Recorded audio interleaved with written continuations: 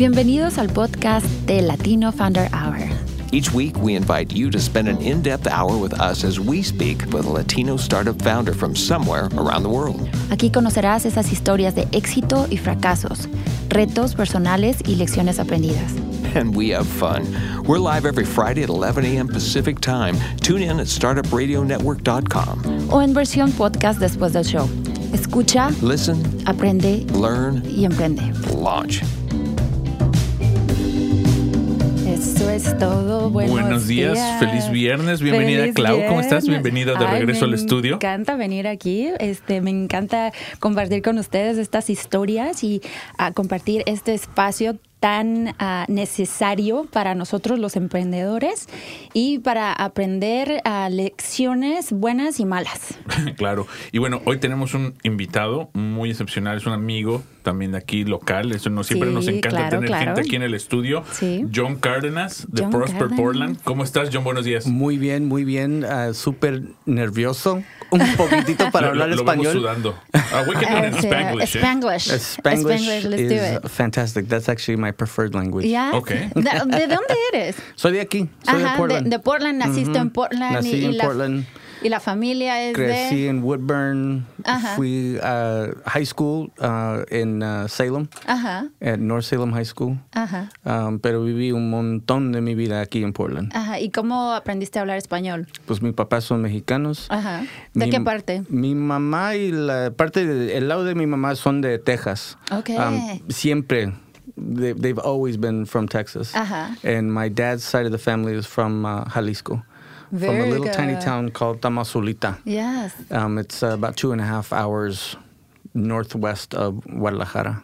And that's why you're Cardenas, because Claudia I'm Cardenas. Cardenas, like Sí, we sí. live very close. Like I'm from Colima. Well, my family, it's from Colima, and maybe we're related. We need to check that out. We've got to be at some point. Yeah, right? There's too much of a coincidence. Yeah, definitely.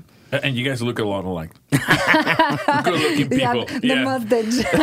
I'll tell you, honestly, I got that. I was at the Hispanic Chamber one day, and somebody said, is that your sister because she's single? And I was like, I hadn't actually even met you yet. Oh, really? No, I hadn't even met. And I was like, and my you're like, sister. I was like, who's that? Yes, she has a boyfriend. What are you talking about? Where did you see my sister? Thank you. Keep your grubby hands to yourself. Love it. Uh-huh. Yeah, we need more people like you, John. Yeah. So tell me, John, tell me the growing up part of it, like in your house, like how was it? Like how Latinos you guys were? Yeah, well, I didn't even realize that I spoke English or Spanish.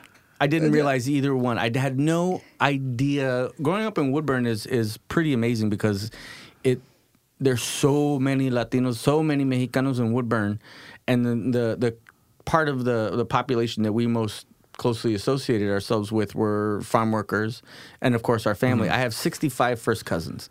And wow. So, yeah, it's a big family. My dad has 11 kids. My mother has 12 in her family, and she's the youngest of 12. And so her oldest brother is like 32 or 33 years older than she is. Oh, wow. And so they all had kids, and they had kids, and they all had kids. It's back when there was no cable. Or TV. Or internet. Yeah. When the populations were like growing faster. Yeah. They're like, well, that's the end of the day. So half of Woodburn really. is related to John. Which is Probably.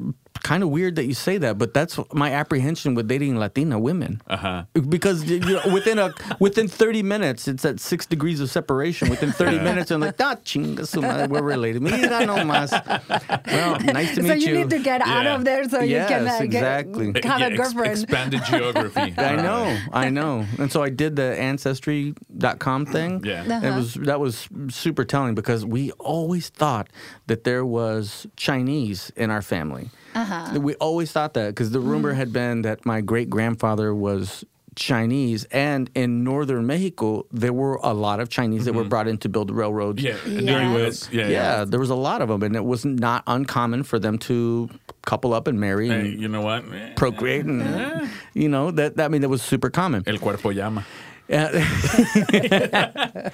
And por qué mi mamá y el lado de mi mamá a veces se parecen Chino. You could like figure, you could go, you've got a little bit of that. Yeah. And if it was just one of my great-grandparents, we always thought that that's what it was. So we did the Ancestry.com thing, and it turns out that no, there is nothing that traces any sort of... really? Orient to Asia? So you're like, you guys are like Latinos 100%. Pretty much. Well, mine came up 37% Spanish from Spain. Yes. And then high 60s of North American, South American, Latin ancestry, native Latin ancestry. That's so cool. I need to do that too. 5%, that's really cool. 5% North African, like 2% Portuguese, and like all these other things that you would expect, you know, that came with the Spanish blood. Yeah. So, but they traced it right to South Texas. They said this is the epicenter of your lineage is South Texas. That's my mom's side. Yes. And then Western Jalisco. That's crazy. Where my dad's family is from. Wow. Yeah. So it's pretty accurate. Very accurate. Oh, nice. That's interesting. So how many siblings do you have?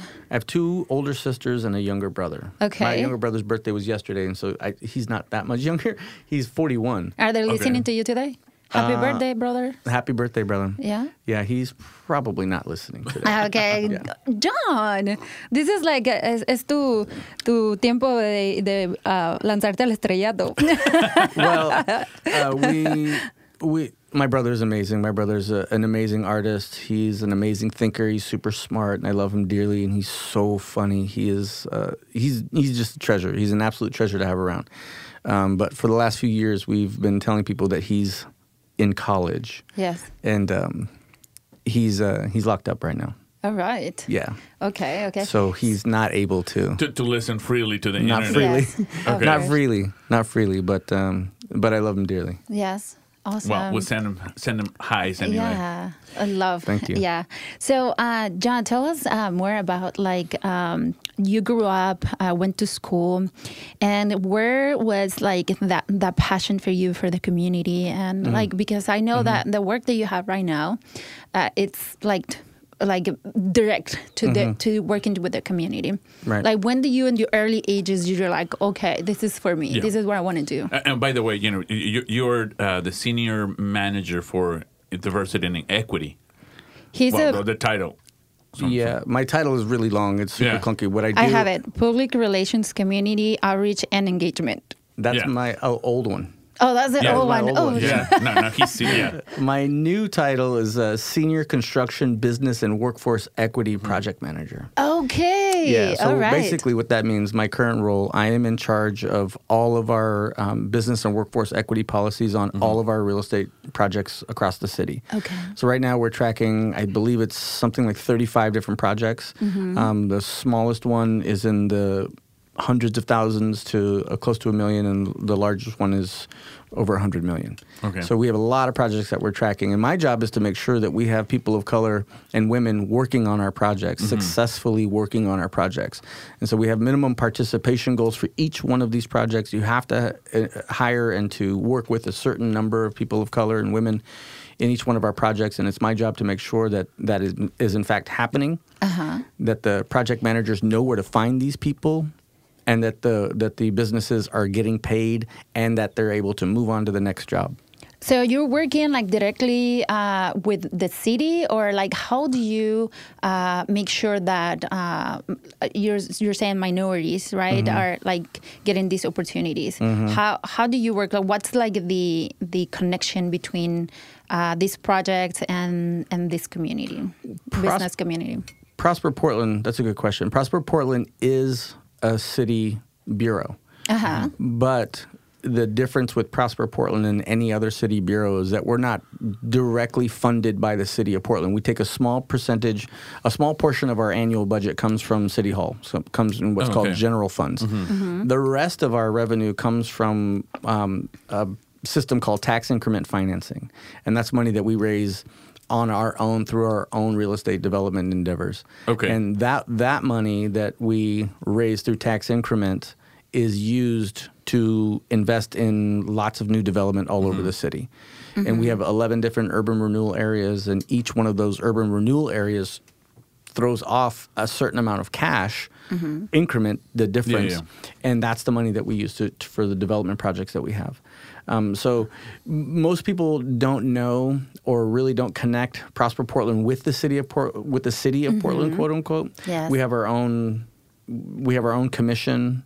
We have, of course, like I said, we have our own budget. We've got our own way of doing things. We have our own human resources. We're separate in a lot of ways. Yes. And people often call us, accurately, they call us this quasi-governmental agency. Okay. Yes. Because we operate a lot more like a open market, basically a regular business, a regular real estate development business, with some caveats to that. Okay. So and I think that's where like the disconnection of like with the business community, it's that part is missing because we don't know what the governmental agencies do.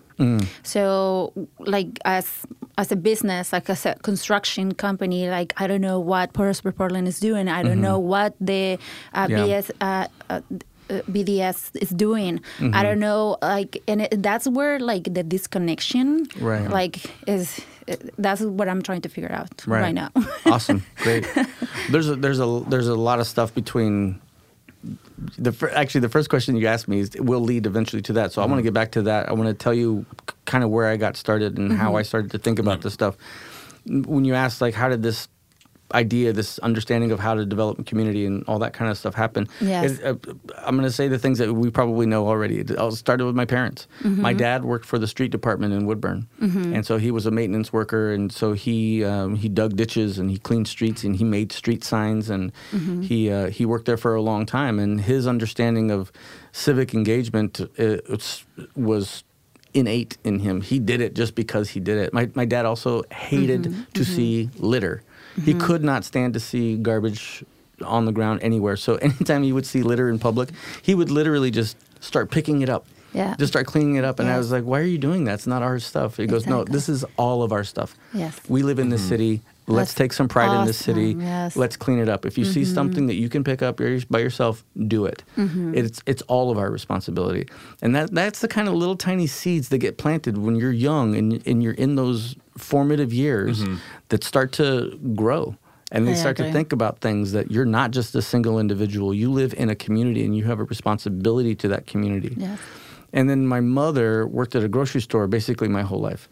And my mother, she had her own community inside that grocery store. And there was something so beautiful about working in a grocery store. I've always said that if I had to do it over again, I would either become a nurse to help people, or I would go into the grocery business in some way or another. Okay. And what's fabulous about the grocery industry is that my mom worked in pretty much every department you can think of inside of a grocery store. And I remember her saying that if you think about what a grocery store means, it is the epicenter of community.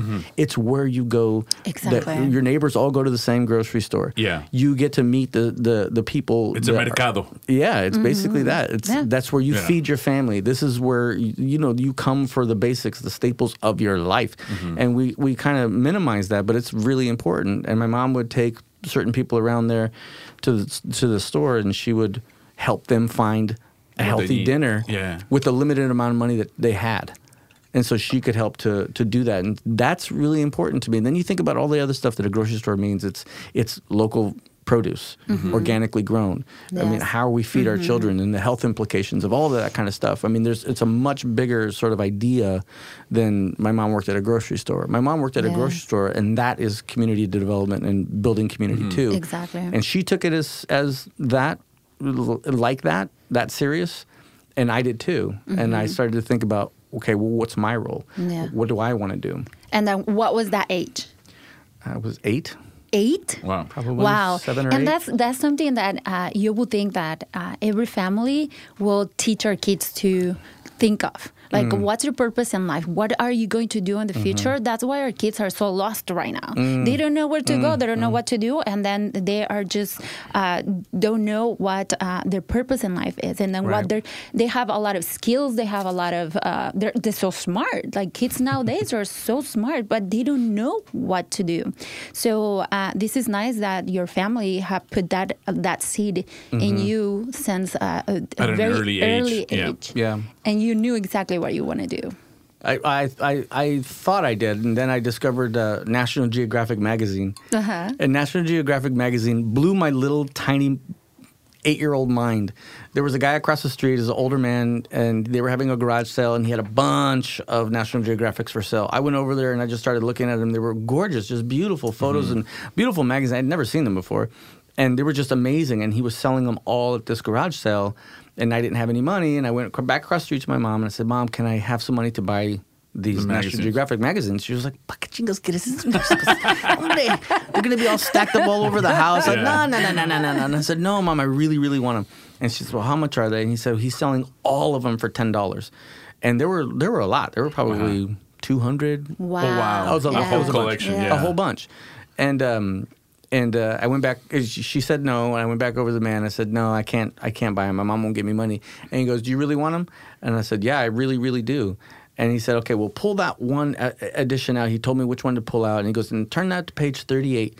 And inside there was a picture of him inside the National Geographic magazine. Serious? He was one of the guys that got hired when they were doing the Reconstruction era, when they were building the national park system after the war and trying to get people back to work, and after the Depression. And he was one of those guys that helped to build Timberline Lodge. Okay. And his photo was in there with a group of other loggers or construction work. Yeah. Right. And all these kids, they were like in their early 20s. And he said, see that little one right there? That's me. I helped to do this, the original construction of Timberline Lodge. I know, right? Wow. That's incredible. Well, for the people that don't know, the Timberline Lodge is the face of The Shining, the Hotel of The Shining. That's right. That's right. The exterior. Beautiful on Mount Hood. Yes. Just exterior. A beautiful place, here in Oregon. So that to me just helped me just latch on to National Geographic magazine even more. And then I started to really pour into what it means. And National Geographic magazine is freaking amazing because it is truly the chronicle of every living thing on Earth and every celestial body we have ever known about. All of them are locked inside these magazines. And over the decades, the quality of the magazine has changed. It's gone up and down. But one thing that stays absolutely consistent is the photography. Oh, my gosh. And then I fell in love with photography. And then I absolutely fell in love with photography. I just found out that we have something in common because I grew up, as a child in Mexico City, we went to a club. It was for bankers because my mom was a banker. It was a nice area. But so we had a library where I, will come from school, go to the club because I was a swimmer, and I'll do my homework in the library. And they had this section with National Geographics dating from the 1920s. Yep. And I probably saw them all. Literally, they had a whole section, and that was my thing. I'll do my homework, and I'll just ask the guy, "Hey, can you let me go into the adult section? The grown up because they didn't want kids." Sure. No, they didn't have not even. Wow, look but at all these, and you know what I love more? The photography. I fell in love with photography. I wanted to be a National Geographic photographer when I grew up. That's why I got into scuba diving and shit like that. But more than that, one thing that it also amazed me is like a time capsule because I would love to see the ads, the cars from the 1930s, 40s, 50s, just the lifestyle and just imagining what it was like. Yep. Back then. So it was phenomenal. Being curious. Yeah. And that's where just like that. That's exactly where, how do you capture these moments, these images, these things that are so meaningful? And then you read about little tiny towns in the middle of nowhere America, and they're thriving. And you know nothing about them. And these gorgeous photos that are candid, they're poignant. And take you there. You get immersed instantly in what's going on there. And that started to plant the seed that I wanted to be a filmmaker. I wanted to start making film. I wanted to start telling my own stories. And I did. And I did that for a very, very long time. And I started and what were your topics? Oh, well, at first they were all crap, but they were fun. Yes. Lots of home movie type of Nudies. things. They're called nudies. Not there yet. You can say it on air. It's okay. It's a podcast. So. They were most of them were just, they're silly or really kind of dumb. yeah. But putting your hands on a camera. Yeah. How old were you? Probably 10 or 12. Really? Yeah. Okay. So you were like very young, very curious, just like creating things. Yeah, I wanted to tell stories. I wanted to really do that kind of thing. And then, when you're young Latino, we didn't have a lot of money. We didn't have stuff. We never owned our own video camera. But my friend Joel Miller had one. He owned one, and we used to use his. And it was his parents, of course. But they would let us use this video camera, and we would make silly little videos and things like that. But the bug never quit. It never stopped. And then when I was 13, I got a job at a movie theater, and I worked as a projectionist in the movie theater, which I credit entirely being able to graduate high school because I worked as a projectionist.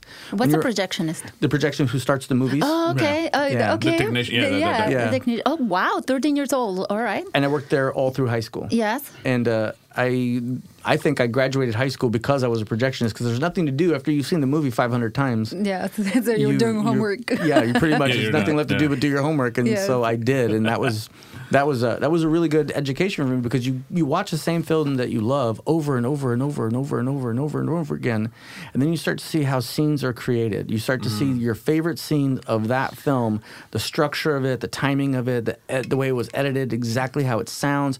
All of those things are these mini educational sessions that I would go to. In my time when I was working there, I was a projectionist during the time when The Doors, Oliver Stone, Boys in the Hood, Goodfellas, cartoons that had just come out, like Aladdin, which was a big thing, Disney film. And there was something to learn from every single one of those films. Menace to Society. There was a ton of stuff to learn. And that turned into this fascination and this love for Latin cinema and Latino cinema. Yeah. So then I started to collect Latin cinema, and I have the largest collection of Latin American films anywhere that I have found in the state of Oregon. Wow. I have a larger collection of films of Latin cinema as it relates to the Mexican American, the Latino American experience. Yeah. I have a larger collection than U of O, larger collection than OSU, larger collection than Portland State University, than anyone I've seen. What? And it's only 400-something films, 420-something films. And what's your favorite film? In Latin America? It depends on the day. It really depends on the day and the time. Like, give me a top one, like from... El Norte. El Norte? Yeah, Gregory Nava. Yeah, okay. That's a good movie. El Norte I like that, is... El Norte is one of the classic... and that's the movie that comes up over and over again. Every 2 or 3 years, it becomes re-relevant again. Yeah. And now that film is more relevant today than it's ever been, even from the day that it was put out. Yeah. Because it deals with border crossing. Yes. It deals with people that come from Central America, that go through Mexico, that get stopped at the border, and the shit that they have to go through. Yeah. Absolutely amazing. And so all of these things kind of led me to start thinking about what I wanted to do with my life, and what I wanted to, like, how I wanted to proceed. And do you want the long story or the short story? I don't know how much time we have. No, we're good. So we're good. But give me ages, because I am just like into... at this point, I'm 16 or 17. Okay. I graduate high school at 17. I get a scholarship to go to Mount Hood Community College for acting. I was in theater. I was wrestling first. I broke my arm, and my coach at the time said, "Your friends are a bunch of idiots. You can't go home after school because you're going to do nothing with yourself." And he knew that my job as a projectionist didn't start till like 5 in the evening, and then I worked until like 10 or 11 at night, and then I went back to school. But he said that time that you have by yourself, your friends are idiots, and you're going to watch. They're all going to get in trouble. They're all going to waste their lives. You need to do something with yourself. You're smart. You're funny. You can do other things. You need to get into theater. And so he did, and through theater, I got this scholarship to go to Mount Hood Community College. And that was in 1992, so I was 17. Yeah. And then my real dad called out of the blue, and I hadn't talked to him since I was 7. And now I'm 17, 10 years later. He calls me out of the blue, and he says, "I got your number from your cousin. I saw your cousin. And I just got out of jail can I come and move in with you? And I was like, What? Yeah. Exactly. You were already living by yourself? yeah. Oh, wow. Yeah. And What yeah. went through your head right then and there? Like, I was shocked and I was surprised, but I was happy also that Okay. he called. Yes. And yeah, so I said, yes, of course. I need some place to go. Yeah. I need some place to be. Can I come and move in with you? Yeah. And I said, yeah. awesome. And and it Yeah. pissed off my mother to no end. My Yeah. sisters, my brother, they were all so mad at me. And my stepdad now, who's been my stepdad since I was 13, he's absolutely amazing. Yeah. So we started, he moved in and we started living together. And then I was doing really, really bad in school. Yeah. Really, really bad. And I actually got kicked out of Mount Hood Community College with a 1.31 GPA. Wow. Yeah. Okay. Holla. And then I eventually quit because my real dad, told me, he said, Mijo, you know what? You are extremely unhappy. You're not doing what you want to do. You're not actually producing the kind of thing in your life that you want. You should quit. And I'm thinking, well, that is horrible advice to give your child, is to quit when it gets hard. Yeah. But in fact, I did quit because I did not like theater. Yeah. I wasn't a theater person. I'm not an actor Yes. like that. I'm not that. I used that as an opportunity to get to school and to understand what college is like. And I used that opportunity that they were giving me. And I was so thankful for the opportunity that they saw something in That me was that I not don't your see for thing, myself. yeah. So fast forward to me quitting that job. Or quitting school, I got a job and I was working these sort of meaningless jobs. And I was working at this credit card bank in Beaverton. And I applied for this job that I was very qualified for, but you needed a bachelor's degree. And I didn't get the job because I didn't have a bachelor's degree. So I Yeah. quit that day. Yeah. I quit. And I was like, this is it. I'm going back to school. Yeah. And I went to the unemployment office downtown. They said, there's a job available for you at Portland State University. And you can work in the admissions office and the registrar's office. Perfect. Yeah. And then I mean, started literally the next day after that. Yeah. Oh, wow. Yeah. There was a quick interview, like a 20-minute interview, and they're like, great, when can you start? And I said, I can start tomorrow. And they're like, great, we'll see you tomorrow. Sweet. That's Yeah. And so amazing. when I was there as an employee at Portland State, at the time, this was in the 90s, at the time, you could do, it was $20 a credit hour, and you can take college classes. My GPA was so low that I wouldn't be admitted as a regular student, so I had to do the special admission type of blah, blah, blah. But I was going through the book of classes, and I was thinking, I want to do business. No, that's too greedy. I want to do sociology. No, that's too mushy-gushy, whatever. Yeah. How about economics? No, that's too boring. And I was thinking, I want to do it's something. I want to do something that helps to, kind of build or develop community. And I had all these ideas in my head about what I wanted to do. Filmmaking and photography and, the Latino experience here and people of color experience here. So I was going through the book, and it's something that helps to develop community in some way. And I'll be goddamned if they didn't have a community development section. And in community development at Portland State University, it is a mix of all of those things. It's lots of math, yes. lots of economics, Of course. urban planning, sociology. So you got a little bit of everything. It's all of those to disciplines. apply it, It's all Yes. of those disciplines, all of those things that I was looking at in that one particular way. And so I pursued that as my bachelor's degree, and that's ultimately what I graduated with. Is my bachelor's degree is in community development and housing and real estate development. Okay. Perfect. And so yeah. that's what led me to this. And everything happens for a reason. I mean, if you Absolutely. think about it, like you have all this background from your family and all the things that you have to go through. So, okay, I'm gonna Go ahead. I'm gonna pay the bills. Yeah, we're going to pay. We'll be right back because, this is when Yeah. ahora se pone I bueno. love this. Esto se está poniendo Bueno. bueno.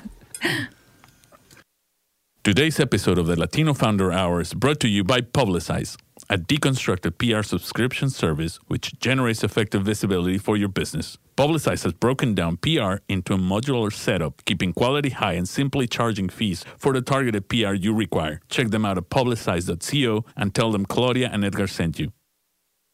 CPA dudes, where accounting is never boring. Their price is not based on time. Instead, customers decide what to pay them. They don't charge you for sending invoices, phone calls, emails, texts, or meetings. They just get the damn job done. Find them at cpadudes.com/startupradio. Well, and we're back, and Yeah, we're just we're back. discussing with John, Yes. and he just asked an important question: where are we doing the tearaway pants? So stick out to the end of the podcast because he's got Velcro pants. He has Velcro pants. And Those are all said in I'll jest. close my eyes. Not true. Not true. So yeah, like all these like background that you had and being a Latino and like where did you find yourself like into a reality that we need this. This is a need from the past, from the present, and I hope not for the future. Like what are we changing in there? What's John Cardenas doing right now that is gonna help us to change the world? Well, I took my college experience and I all the Chicano Latino studies classes and all of my time with Maria Lanis at PSU, talking about my future, talking about what the hell I wanted to do and how I was actually going to be a contributor. Change the world? I don't know.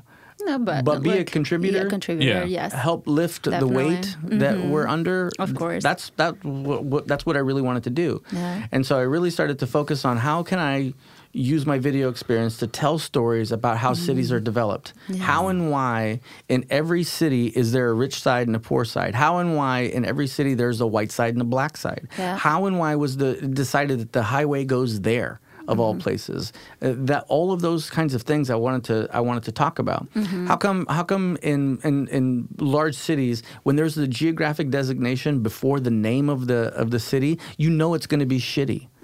Or it's a euphemism for people of color. And when you start telling these stories, like what was the reaction from like the people that you work with? Well, the people that I work with were happy that I was going to tell these stories. The people that I was telling these stories about were surprised that anyone cared about their story at all. Yeah. And that's surprising to me. Yeah. And those are truly the stories that build community. That's why it was important. True.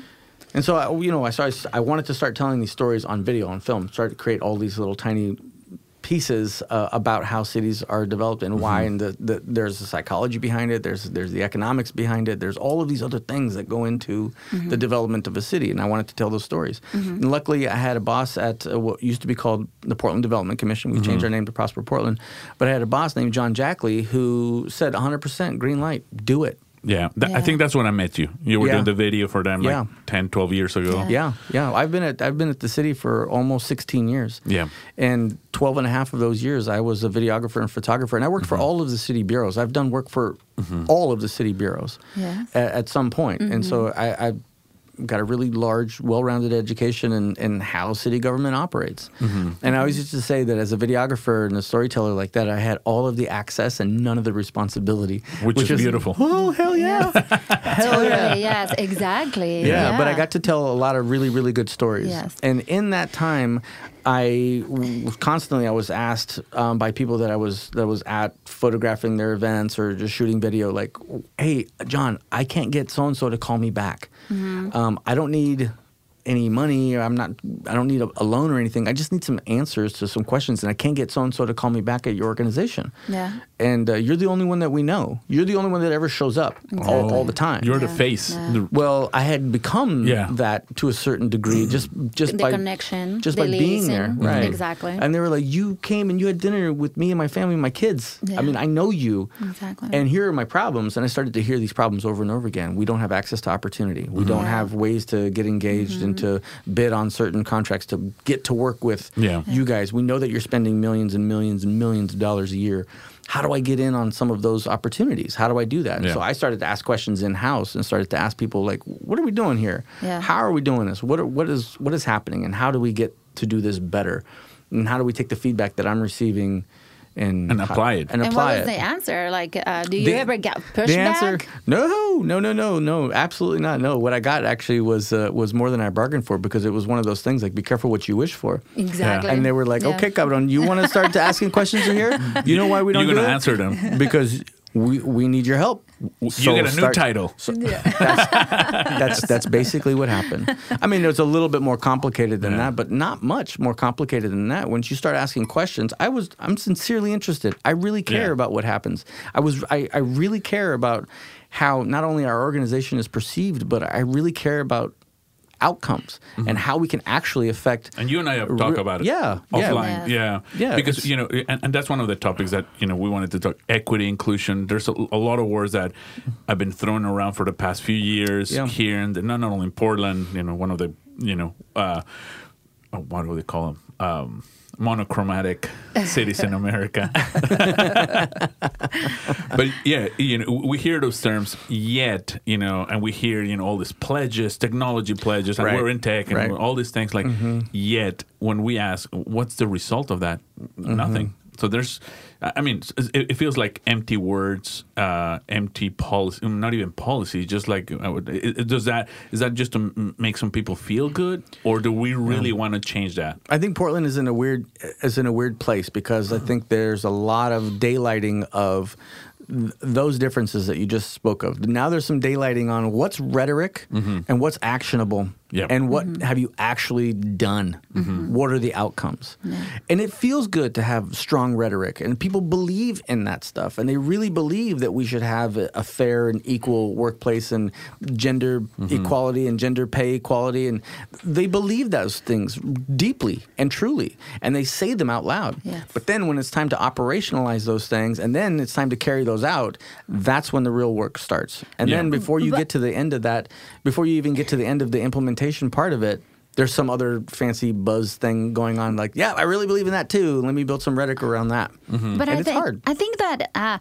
yes, it's always there, and then we are all working on these topics. But what I think is that we care, but we have barriers. We want to provide opportunities, but those barriers are not letting us get through the education or the tools or the connections because of that. And then we as Latinos or as minorities, we have those barriers as well as the Anglos.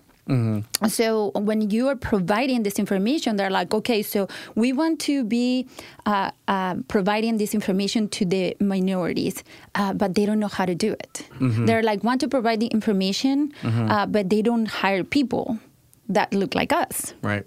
How are you going to provide an information when you're like, okay, we're all white and we want to talk to you about immigration. We want to talk to you about opportunities. How you're like, sometimes like as a business or entrepreneur, like we're like, am I doing this right? Like if I put my name out there, I'm just going to be calling myself out. And then that's like the barriers we have. Like how can we connect us as community to you and then to all these entities and to all these agencies that are trying to provide an information and then to this point opportunities too.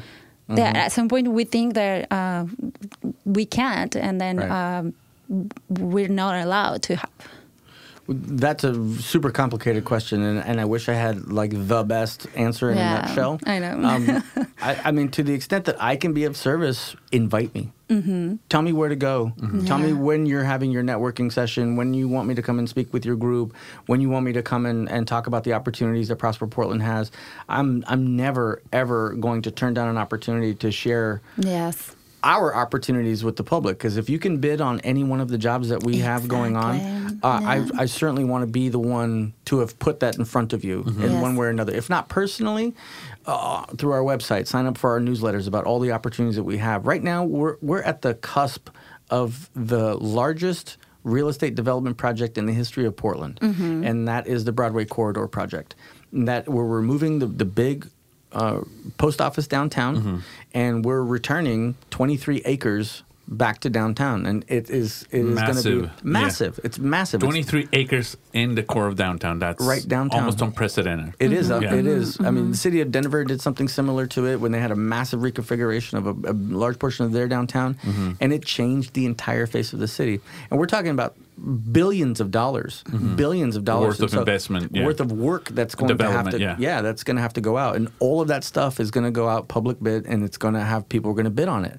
It's my job to make sure that everyone knows it's included, how to access these opportunities, how to bid on these projects, what to do when, how to gear up. To get to that point. There's a lot of steps that go that are in between there. And I work with a lot of really, really good people that help to get these businesses and there. And then to this point, John, I work with a lot of construction contractors. Yeah. So our demographics. Our demographics, some of them can be certified. And how we create opportunities for those that are not. Yeah, that's my question number one. The first question that I want to talk about is how do we get? I mean, we've used this system called COBID for a long time. Yes, COBID's got a lot of benefits to it, and this is the certification process is super beneficial to a lot of people. It's also a hindrance to a lot of other people. Exactly. And we're wrestling with this idea right now. Yeah. How do we authenticate a business as minority or woman owned? And have it not be a shell company where you get to be counted as a minority-owned business, but you're only just figureheaded by a minority I see. person. Yeah. And that's been a problem in the past, and that's a huge obstacle to overcome. Yeah. And so I don't want to reinvent the wheel. I want to figure out how we can shore up COVID in ways that we feel like it's deficient, ways that we feel like it can be improved or updated or modernized. Totally. Because there's got to be a way. Because they're here, they're registered, they have an EIN number, they're paying taxes. So why they can't have opportunities to work and have bigger opportunities? Yeah. So totally. It's a huge conversation, and we're not having it alone. I'm part of I love it. a part of a group right now that's 16 different regional partners talking about workforce development and how we can increase the number of people of color and women on the work site. We're also having all kinds of other conversations around the city about how we're going to fund opportunities to build businesses, particularly for people of color and for women. Yeah. And it's a huge, huge topic that the entire region is dealing with. It's our Prosper Portland, the city of Portland, Metro, the Port of Portland, PPS. I mean, and it's not just here; it's like in every state. Yeah, and on this topic, what kind of programs have you seen that have worked? That the city, the organizations, and that you've seen not only here in other cities that we can be replicated. Well, what's funny enough is that at Prosper Portland, the thing that's worked for me in these last 2.5 years that I've been in this position is just trying to enforce the rules that we have. Simple as that. We have good policy. Some of it needed to be updated and refreshed a little bit just to clean it up a little bit, but minor things. The most important thing was just enforcing the rules. Just follow the law. Yeah. Having the wherewithal as a leadership team and as the executive director. We have an amazing executive director, and she has been rock solid on her message. And her message is, we are going to enforce our policies. You will abide by our business and workforce equity rules. You will hire people of color, and you will hire women. There is no in between. And that kind of fortitude and that sort of will to actually stand behind the policy that we have and not let it flex and not sort of bypass it, that's been huge for me in these last 2.5 years that I've been in this position. To be able to go out into the community and hold people accountable that have access to opportunities and have access to all these other resources, and to hold them accountable and saying that you agreed to this XYZ policy to hire people of color and to women, and you're not doing it. How are you going to remedy that? Yeah. We've got a few different ways that we remedy that, but I can't be that forceful with people if my executive director is not going to have my back. Correct. Yeah. And she has. Every single time. I'm super, super blessed in that regard to have somebody that I trust, somebody that trusts me, and we're actually moving the needle. So just enforcing our current business and workforce equity policies now has been really successful. We're growing that, and we're actually doing more by listening to the community and figuring out what they want and what they're telling us. You know what else would work really well if you did this, this, and that? One of the things that we did was we made all of our numbers public. We're now posting all of our numbers on every single one of our projects on our external website, so you can see the businesses that are meeting our minority participation goals and which ones are not. Oh wow! Full transparency. Full transparency. Yeah. And in Seattle, they've done a lot of really good work around local hiring, this regional hiring, zip code hiring. So they can't hire by race alone, but you can target certain zip codes to say, we want X number of people from this zip code. And the demographic information from that zip code is pretty well known. Affordable housing standards, unemployment rates. There's all kinds of ways to target those zip codes. And they've been very successful doing that. And I'd like to think about how we might be able to do that here in Portland. There's a lot of really good stuff happening all over the place. Yeah. I've been working with Prosper Portland for a year, and part of it because we have a contract with the Hispanic Chamber through the Hispanic Chamber, and I worked before. I worked 16 years for Nike, And for who? For who again? Nike. Never heard of them. Never heard of them. This shoe company that started in a trunk. Yeah, in the back of it. Yeah, in the back of it's a little startup. Yeah, a little startup. So I see a lot of diversity, a lot of people that take serious the equity part. Good. And that they take serious that we are there to help the community. And they take serious, they take me serious. So when I'm talking to somebody in there, I feel like, oh, somebody cares about what I'm saying. So I feel very comfortable about talking because I'm usually getting in trouble of like things that I say sometimes, because I think how are we making a change? How are we going to resolve these problems? Like, it seems like I'm the only one seeing like that's not possible. Right. So it, like you said, having a good leadership, it is very important. Mm-hmm. So for us leaders, the ones that have a voice to be able to grow, we need a good leader. Mm-hmm. Other than that, we're not going. It's like having somebody giving you a book telling you, okay, this is how you ride a bike. Mm-hmm. You're not going to learn how to ride a bike with a book. You're going to learn how to ride a bike because somebody is going to teach you how to do that. Yeah. And leaders are in need. Mentors are in need. Absolutely.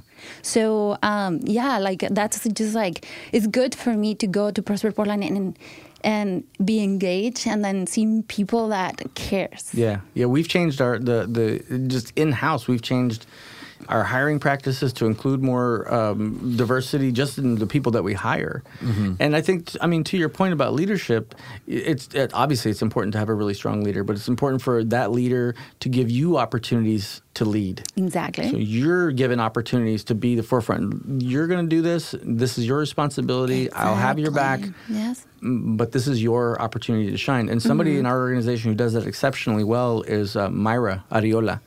If you guys haven't met Myra yet, you should. She is amazing. I will go have coffee with her. She's absolutely amazing. Yeah. She's absolutely amazing. She's such a big thinker. She thinks on this really large, systematic scale where she's, constantly thinking about strategies and thinking about ways to program for the long term. But she also gives you really good opportunities for you to take the reins and for you to lead. She's an exceptional leader in that way. Yeah. So also from Mexico. This is crazy. Like, I really want to have more conversations with you guys. It's awesome to have you here. Es un agasajo platicar con los dos. Yo platico con Edgar horas y yo estoy así embobada porque tenemos muy buenas conversaciones. Pero what do you like most about your job? Wow. Just to close. What I like most about my job in this iteration of my job is seeing businesses succeed and seeing them grow, seeing them bid on jobs, get the jobs, and get paid, and then move on to that next job. That is so satisfying to me that you're able to help with that. We're not 100% successful all the time, and those are the times that I'm focusing on right now. I'm focusing on, why aren't we successful? Is there something that we could be doing better? Is there something that I could be doing at a deeper level, creating stronger relationships and better friendships with the people that I'm working with to better understand what they need, and then go to work on that. Yeah. So I like the challenge of my job. I like understanding and figuring out this Rubik's Cube that we have and putting my brain to work in that way, but listening a lot to people in the community. And those are the things that really inspire me. They're hard. Yes. And they're certainly not the things that you're going to be, headlines in the newspapers for, but this is the hard work. This is the work. Definitely. And that's why I really like that. Awesome, John. Thank you so much for being with us. Thank you for coming to the studio. Thank you guys. Nos encanta platicar contigo. I know. And we have many more questions. So the invitation's open again, in the future to come back, give us an update of what's happening. I would love to. I have a perfect idea to solve this problem. If I can sit with you and you in the future, I would love to talk to you, because this is something I've been seeing for a while, and I just want to focus on that and being able to create a change. Great. Absolutely. Yes. We're ready. Well, we're ready. Anytime. Well, thank you. Happy Friday, everyone. John Cardenas, the Prosper Portland. Bravo. Thank you. The Velcro pants are coming up now. I don't even know what to say about that. Thank you. Happy Friday, everyone. Happy Friday. Thank you. Support for today's episode comes from our friends at Ruby Receptionist. For small businesses like yours, nothing is more valuable than real human interaction. It's why 2 out of 3 mobile web searches for those ready to buy end in a phone call to a business. Together, you and Ruby transform your phone into the sales engine it was meant to be. Start setting your business apart today. Visit callruby.com/startupradio to sign up, or better yet, call them at 833-861-8100 and use promo code StartupRuby. Tell them Claudia and Edgar sent you. You've been listening to the Latino Founder Hour podcast with your hosts, Edgar Navas, founder of Clica, and Claudia Cardenas. El programa Latino Founder Hour es grabado en las instalaciones de NetSpace en el estudio Bigfoot Podcast en la hermosa ciudad de Portland. Our audio engineer, mixer, and podcast editor is Alain Beausoleil. Diseñador de logo, Carolyn Main. Our network logo was designed by Jessica Chan. Diseñador de sitio web, Cameron Grimes. Our production assistant is Chelsea Lancaster. Tema de música, Funnin' and Sunning, de Kevin MacLeod. Cree en ti mismo, sueña en grande y confía en el universo, de Marta Leticia y Silvia Romero.